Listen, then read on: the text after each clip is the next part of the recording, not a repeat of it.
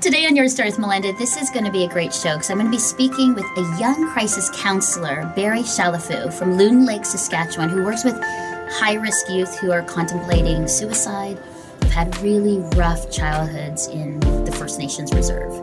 And what I'm hoping in this interview is that Barry is going to shatter some preconceived ideas about what we think are the First Nations people and what's happening there.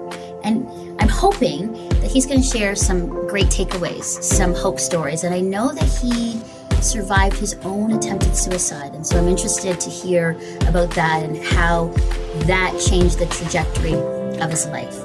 So be encouraged. I'm going to be encouraged by this show because with Barry, I think we're going to get some inside look at the First Nations people and the subarctic reserves. And we'll come away ready to pray and make a difference in Northern Canada.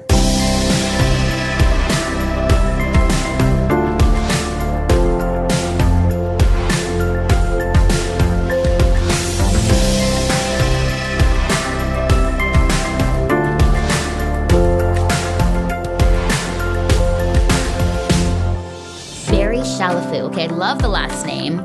Thank you for being with me right here in studio in Oakville, all the way from Loon Lake, Saskatchewan. Thanks for coming. Yes, well, it's an honor and a privilege to be here. Yeah, your story, I mean, I've gotten some background information about you, but I want to get right from the beginning your story, because here you are, a young man, you're a crisis counselor in and around Loon Lake. You work with high-risk youth. And to me, you look like a youth. You seem so young. And yet, I know that there is a backstory before we get to where you are today. So let's just dive right in, because I think, people look at you and go, wow, you are, what an amazing man. And, you've overcome things. But I want us to hear really from the beginning your experience and what happened and transpired, and then where you are today. So let's just start with you from the beginning, where you grew up and your own family experience, where you were at. Well, if we want to be a little bit funny at the beginning, I guess I could say, well, in the beginning there was Barry born. That is funny. But this does go back to when I was 5 years old. And it's interesting because I can remember being 5 years old. I can remember being in kindergarten. I can remember quite a bit about that age, and it plays a significant role in who I am today. Obviously, there's a lot of things that went on.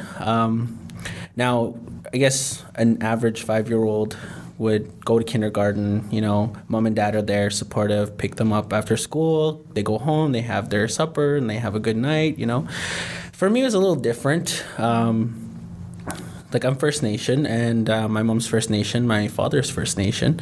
However, before I was even 5, my mother and my dad split up. So I went through different family dynamic changes, and one of the things that I had to deal with was the fact that there was a lot of drinking and alcohol in the home. So the alcoholism affected me quite a bit. So at age 5, I already didn't like it when mom left because I knew what she was doing. And it was that alcohol that really made me feel like I wasn't as valuable as I should be.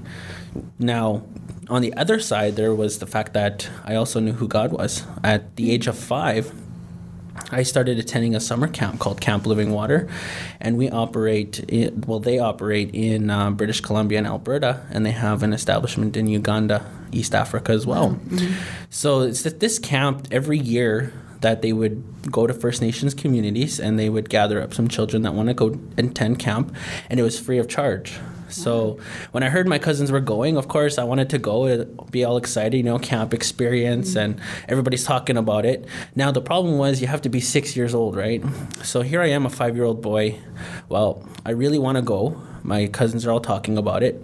So I lied and told them I was 6. I told them I was 6, and here I am, 5 years of age. So as I'm going, I put all my clothes in a garbage bag, got on the bus, and I went to camp for my first experience. And that's where I encountered God in a way that I never thought I ever would. Now, did your mom know you went? Well, my mom knew I wanted to go, yeah. And she was a little hesitant, a little bit. My grandmother, too, was a little bit hesitant because I was so young. However, I was like, I'm going. Yeah, and so you did. And I just went, because it was awesome. Yeah. It was a great experience. And cool thing about it is that's where I got my first Bible, and it was a Gideon's Bible. Really? Yeah. So they're not just in hotel rooms, but they're also in camps. Yeah, they're in camps. They're everywhere, all over the world. So you're at camp. You encounter God. In that, what's your life like? Because at 5, understanding God, why was that so important in relation to your own life experience? Your parents are split up. Your mom is an alcoholic. Talk to me about that. Okay. Well, I guess what happened is this is laying the foundation, because there is a common misconception that when you accept God, that your life becomes perfect, And in fact, a lot of people think that just because you accept Jesus or just because you become a Christian means you have to be a perfect person, you have to live a perfect life, you got to walk around and have the queen walk and the king walk, kind of thing. You got to be these perfect model citizens, right? However, being a Christian does not take away the fact that you still go through your daily life struggles, right? And Christ Jesus didn't promise it was going to be an easy road. So what I experienced at camp was only laying the foundation to help me get through what I was about to go through. And what I went through was continual, disappointment in my family structure. My mother was involved in drugs and alcohol. My father was involved in drugs, and he was dealing drugs. There was physical violence from my stepfather. And I went through this, and there was times on the weekends where I didn't want to go home. I didn't want to be home. I wouldn't invite friends over because there was a time when I did, and there was a fight that happened at home, and I was so embarrassed. I was so embarrassed that my friend got to experience and see that with his own eyes. So I knew from that moment on not to invite people over. If I was to go visit, that was fine, but nobody was to come to my home. And I know a lot of times we think, that this is the worst kind of situation for some of these First Nations kids that they go through, because it's all across Canada, different reserves where alcohol is prevalent in the communities. So because of what I went through, there was times where I felt like I wasn't loved, right? And I would experience all these things throughout the year. And I would go to Camp Living Water with all this baggage, all this weight. And in that 5 days at camp, I would be laying my garbage at the altar before God. And I thought, God won't want this. But every time I went there, he took it. Every time I cried, whatever happened at camp, that's what it was all about for me. It had nothing to do with the games and activities. It had nothing to do with making friends. It had everything to do with giving Jesus all this baggage and weight that I was carrying from the year. So that's what I went through. However, at the age of 9 was a very pinnacle moment in my testimony, which I was not comfortable sharing for a long time. And this had to do with going through the same struggles. Being in school, I experienced racism, being First Nation, Aboriginal teen, preteen, child. So experiencing that racism in a way that I didn't understand was interesting, because I didn't know what racism really was at the time. I didn't know why I was secluded. I didn't know why I was excluded, right? I didn't understand. So when the teachers would treat me different, I thought it had to do with me, that they just didn't like me. And then I'd go home and I was treated, the way I was treated by my family. And it's not all my family members. I have good, I have great, wonderful people. But there was times where my family did treat me wrong. And I made mistakes as well myself. But I felt like I wasn't there. I felt like I was just a waste of space. Wow. And at the age of 9, I started thinking, I'm hopeless. And that hopeless situation felt like I was buried alive. Like I was just sitting in a coffin underground, waiting for my oxygen to run out. There was no way out. And there's no one you could talk to. You feel there's no one, you knew of God, but you didn't have anybody you could talk to? No way? No. I had my grandmother, but she had so many grandchildren and great-grandchildren that she was occupied by time. And it wasn't by, it wasn't like she didn't love me. Yeah. She did. She loved me to the core. She was always there. She is my rock in my faith. It's like Jesus is my foundation, my rock, but she's that next rock that's standing right there beside me to encourage me. But at the time, when you experience depression, your brain shuts down. It prevents you from feeling like anything that could make you feel better. You know, it also gives you a sense of not being able to do anything at all. It takes away your enjoyment. You start to feel like you don't enjoy the good things that you used to enjoy. So you don't really think properly. Your brain literally begins to shut down. So in that process, I started to forget about the good things of people. I started to forget about, you know, Jesus. I started to forget about all these things, and all I could hold on to was the pain that was there. So in that moment, I started making a plan, and that plan was to end my life. And I know that's a hard topic to talk about, but it's all across the world. Every 40 seconds, the World Health Organization reports somebody commits suicide somewhere, right? And Canada has a big statistic in that factor, in Northern Canada as well. So here I was, one of those statistics. I took the gaming cords from my PlayStation. I wrapped them around my neck. Nobody was home. My mother was drinking. She wasn't coming back right away. And I figured, this is it. I'm done. So I did wrap it around my neck, and I had passed out. Really? Yeah. In that moment, I didn't think I was going to wake up. So. And what happened? Did somebody find you, or? Nope, nobody found me. The miracle happened, actually, and that miracle is the cord broke. I hit the ground. I opened my eyes, gasped for air. I remember clenching my fists on the rug and trying to breathe, thinking I'm about to pass out again. And there was so much pressure in my head. Like, it was just an experience I don't think anybody should ever feel. However, at that very moment, also, there was peace. Because in that moment, out of that intense fear and struggle, I was reminded about Jesus. And I think, and I know, because my grandma prays for every child, every grandchild, every great-grandchild, every day. And if it takes her an hour to pray at night, she will do it. You know, Barry, the faith and prayers of grandmas and grandparents around the world, I believe that there's something sweet and special with grandparents' prayers to God. Because there are many stories I've heard where the prayers of grandparents have saved grandkids. Like, they've literally saved their grandkids, and they are on their knees and faithful. And this is just a shout out to grandparents. Yes. First of all, keep praying. We love you. But I really think that there's just something of incredible faith that they have. Definitely. And that saved you. Now, so you have hung yourself and you've fallen. I didn't feel the fall. I didn't feel the break. I only woke up after I hit the ground. Wow. And at that point, you're like, I'm alive. Yes, I'm alive. I couldn't believe it. I didn't know what death felt like. I just remember, and there was no anything flashing before my eyes or anything like that. It was just, I can't do this anymore. But the moment I woke up, I was thankful that I survived. I was thankful because, like I said, that moment I felt the peace of God, and I knew He had a plan. And accepting Jesus as your Lord and Savior, when I was 5 years old, yes, you know, it's wonderful. But like I said, it doesn't take away the pain. But at that moment, I was reminded that God was going to help me get through it, that He was going to bring me through the storm. He was going to guide me by His hand. And I was so thankful for Grandma's prayers, because I do think that it had everything to do with her prayers that cord had broken. Wow. So from that moment then, Barry, you know, you've experienced where it's really a miracle.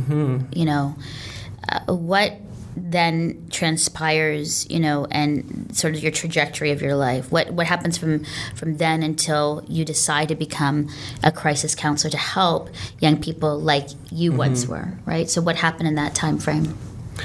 Well, it was interesting. My lifestyle began to change. I wasn't the average child anymore. I wanted to go to church. I would walk across the town if I needed to go. My grandmother, she was very busy a lot of times, so I attended a different church than she did, usually because her church started at 2 o'clock in the afternoon, and I loved my afternoons. So I would go in the morning. Like we all do, right? You know, I wanted to go play on the weekends.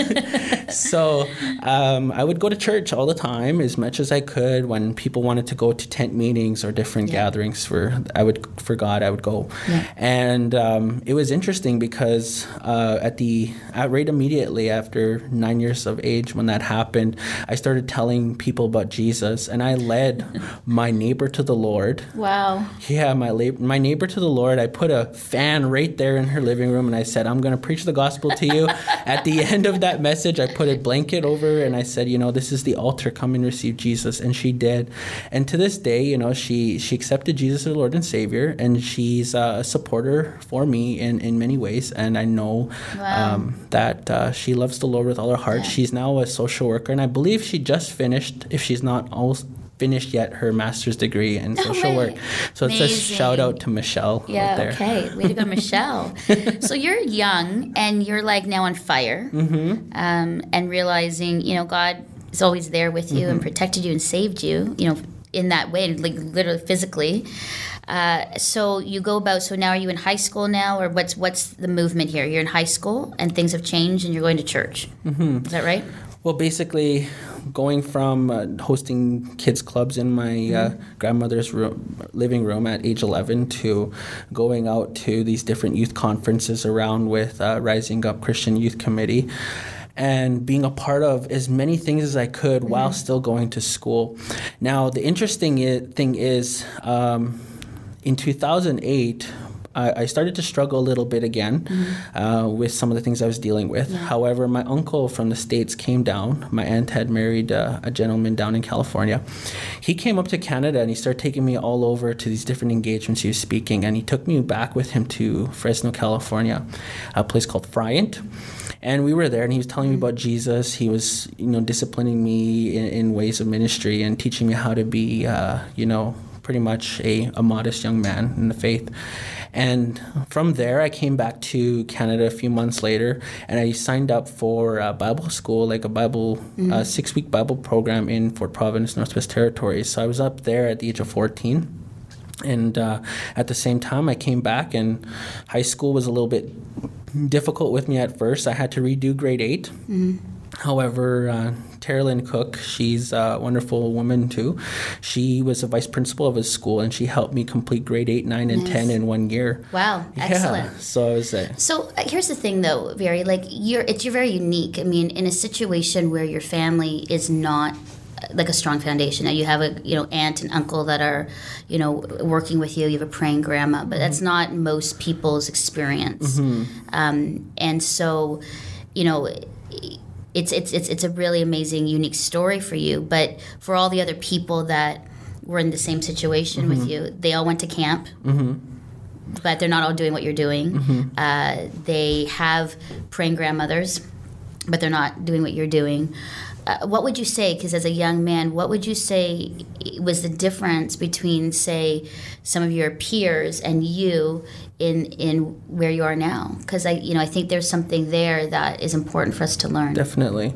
Well, a lot of times people still want to experience things in life. They want to experience what it's like to go drink and go club and have all that experience that the world has to offer. We look at the stories of the prodigal son, right? We see what he had a good family, good foundation. He goes out, messes up, and he comes back. A lot of people want to go that way. They want to experience things for themselves.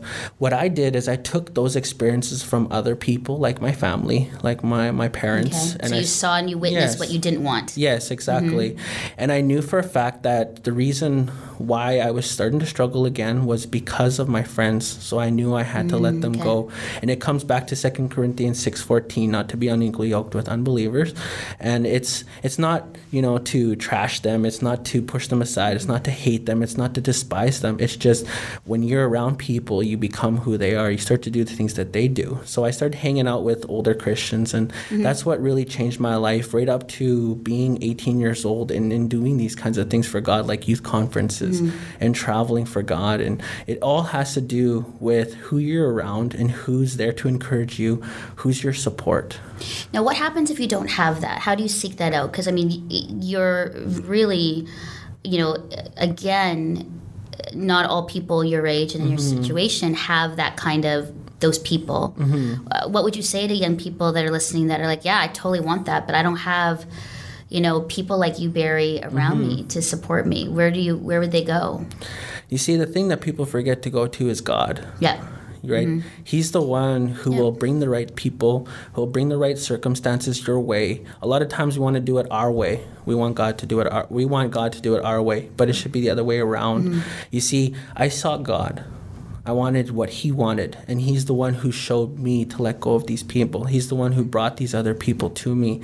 It was a fight, because a lot of times I was by myself for years. I was by myself for months, I had to face a lot of things on my own, but God was the one who brought these people into my life, and a lot of times I had to fight for it. Mm-hmm. So now you are, you're 18, you're on fire for God. How do you become a crisis counselor? Because I want to talk a bit, in the last minutes of the show about crisis counselor and the needs of what you're doing for at-risk youth, and help our viewers understand how important the work that you're doing and what we can do to support. So you then become, how does that work? You're from there, and then you become a crisis counselor. Why? So I see what kids are going through. Mm-hmm. I started working all over with different organizations, helping them out, like Camp Living Water, which I'm one of the directors for now. Okay. And basically, I saw how my testimony started to really help and influence young people, and how young people are really drawn to what I experienced, from self-harm to suicide to survival to, going out and being who I am today. Okay. So I wanted to do what I could do. So I did go to college, and I didn't really like it though, because it was taking away my time. Yeah. And but I did. But you did. You pushed through, Barry, which is good. Yeah. So that was a great experience. Okay. However, a lot of it had to do with being invited into these communities, first off as a guest speaker, okay, as a workshop facilitator. So that's how I started out. And then I started getting these contracts from communities. They're like, we want you here. Come on down. Come and talk to our youth. Come and look at our crisis prevention program. Come and look at this. Tell me what you think. So they were looking at you to say you were able to kind of get through, difficulties, incredible difficulties, and then they saw you and said, wow, he made it through, so we want him to come back and inspire our kids. Is that essentially what happened? Okay. Yes. So you're going into these communities. Yes, and there's a lot of these communities are really struggling, like this Makwasagégan First Nation where I was working. And where is that? This is right beside Loon Lake where I live. In Saskatchewan? Yes. Okay. And they're going through all these crisis situations. I'm working at the school. I'm the school counseling department team lead. Mm-hmm. And all these kids are wanting to kill themselves, and I'm fighting for their life, and I'm talking to the government, and I'm talking to Health Canada. And why are they wanting, I know we hear it in the news, Bear, but why are they wanting to kill themselves? And why are we hearing reports of en masse? It's not just one, but a number. What's going on? It's, again, hopelessness, and it's a false sense of trying to seek someone that they're not. They want to be somebody special.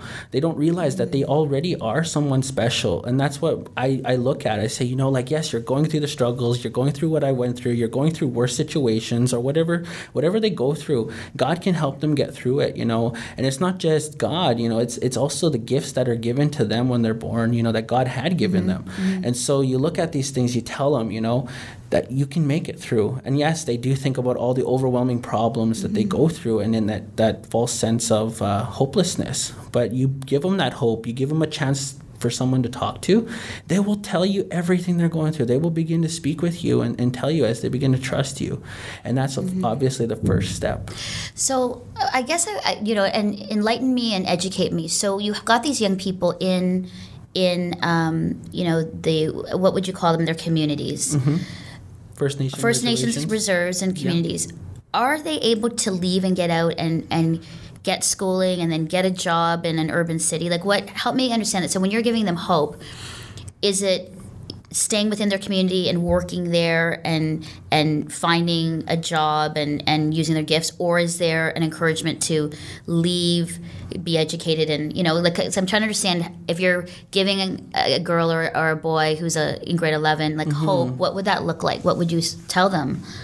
Well, basically, there's different kind of therapy methods, right? There's therapy methods for depression, there's therapy methods for goals. And so you would use these different therapy methods along with the leading of the Holy Spirit. And you look at things like wanting to leave as a goal, but not leaving to run away, but leaving to achieve something so that they can bring it back to the community. Okay. And showing them it's not impossible. They feel like it is because they look at themselves as, I can't afford this. I don't think this can happen to me, you know, but they can. And I know they can, because if I can and other kids across Canada can do it, then they can too. So you begin to share that with them, and they begin to grasp it, and they begin to move on with that. So Barry, it sounds like it's a natural progression. So you're being asked to speak at these reserves and communities, and you're seeing the need. You know, you're seeing how young people are committing suicide. So obviously that makes sense then for you then to, you know, go to college, get education, and become a crisis counselor. Yes. And that's what you're doing now. Yes. And wow, it's so encouraging to see you as such a young man in you know, that role. As you experience this and work within crisis counseling, you know, what are your thoughts about for Canada? And I know these are values that are transferable around the world. Yes. And especially with our First Nations people. But as a Canadian who lives in southern, you know, Ontario, like sort of not in northern Canada, what would you say to us as far as understanding how to respond when we hear these news stories, when we see the incredible needs of our First Nations people? How should we respond in a spiritual way and also in a very practical way? Okay. Well, first of all, yes, spiritual way, pray.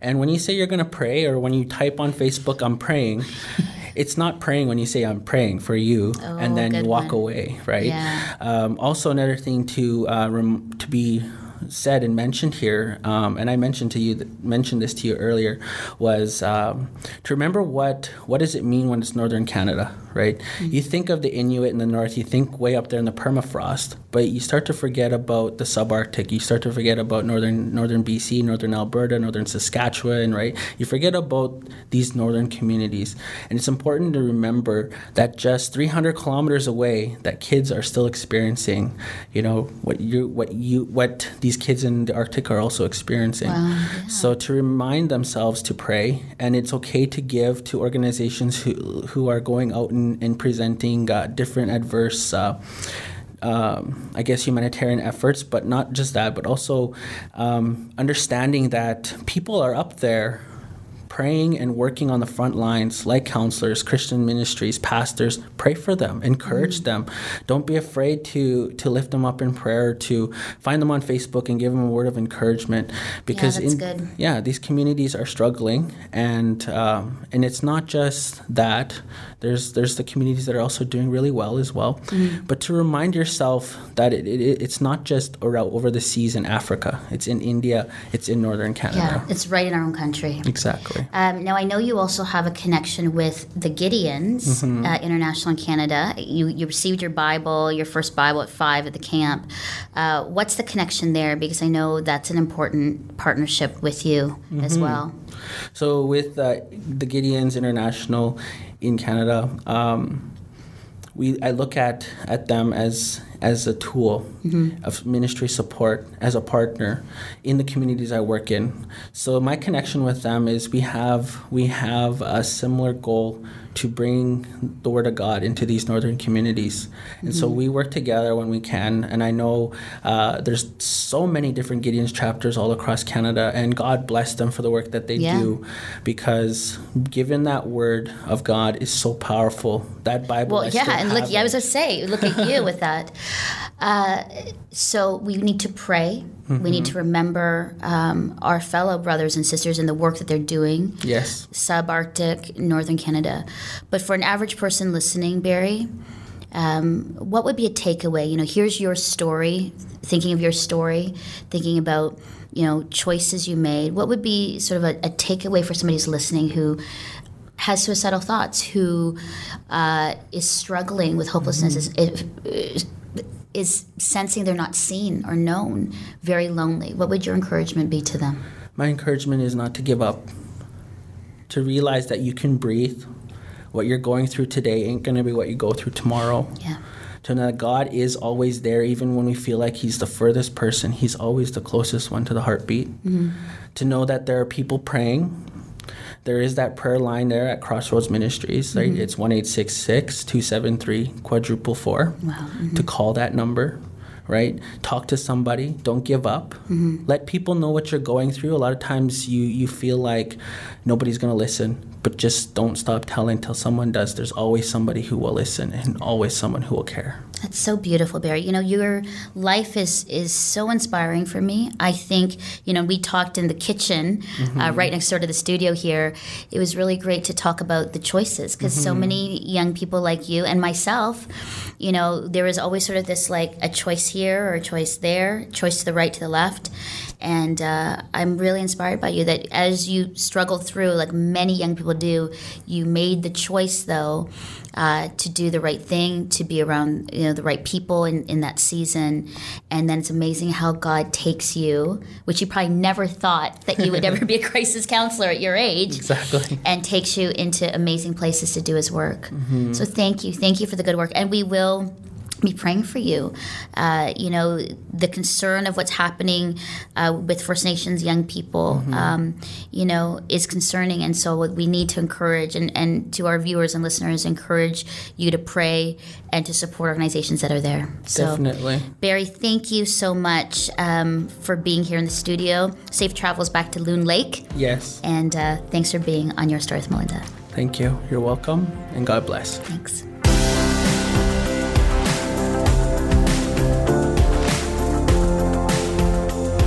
Hey, thanks for checking out this week's episode of Your Story with Melinda. There's plenty more at faithstrongtoday.com/yourstory. But if you really want more, make sure you subscribe to the show so you never, ever miss an episode.